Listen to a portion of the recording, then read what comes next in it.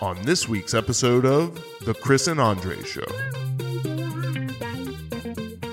I was telling somebody the other day how funny I found it that you and I, completely separate from each other, made the same decision at the exact same time. We were like, I'm going vegan. And he's like, shit, so am I. Like, what?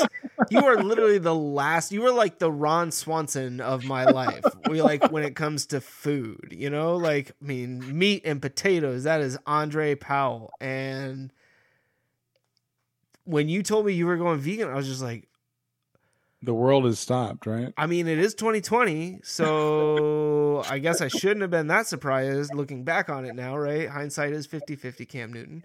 And it's just, I don't know, man. Like, it's great. This is great. This is one of my favorite things that you and I just, I mean, because I was sitting there going like, oh, he's going to give me so much shit. He's going to be, seriously? You're going vegan? And then you're like, no, I went vegan too. And it's all because we watched the same documentary. Yeah, I know. Right now, I can't turn the TV. Like, oh, it's just crazy. Like, I mean, but when I think about it, I had to like literally tell Chris to tell his ex-girlfriend, hey, by the way, I stopped eating meat. So I told her, I'm like, no, I love steak way too much, but I really don't. Like, I love the flavor profile of steak. That's about it. That's my whole thing at this point, you know, is it's like, yeah, I may not have that exact same thing, but if I can get it close enough that I sit there and go, man, this is really good. You know, what does it matter?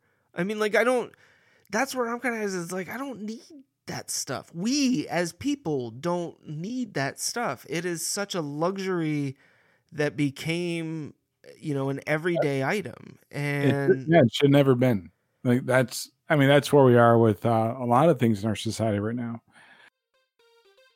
To hear the rest, tune into this week's episode of The Chris and Andre Show.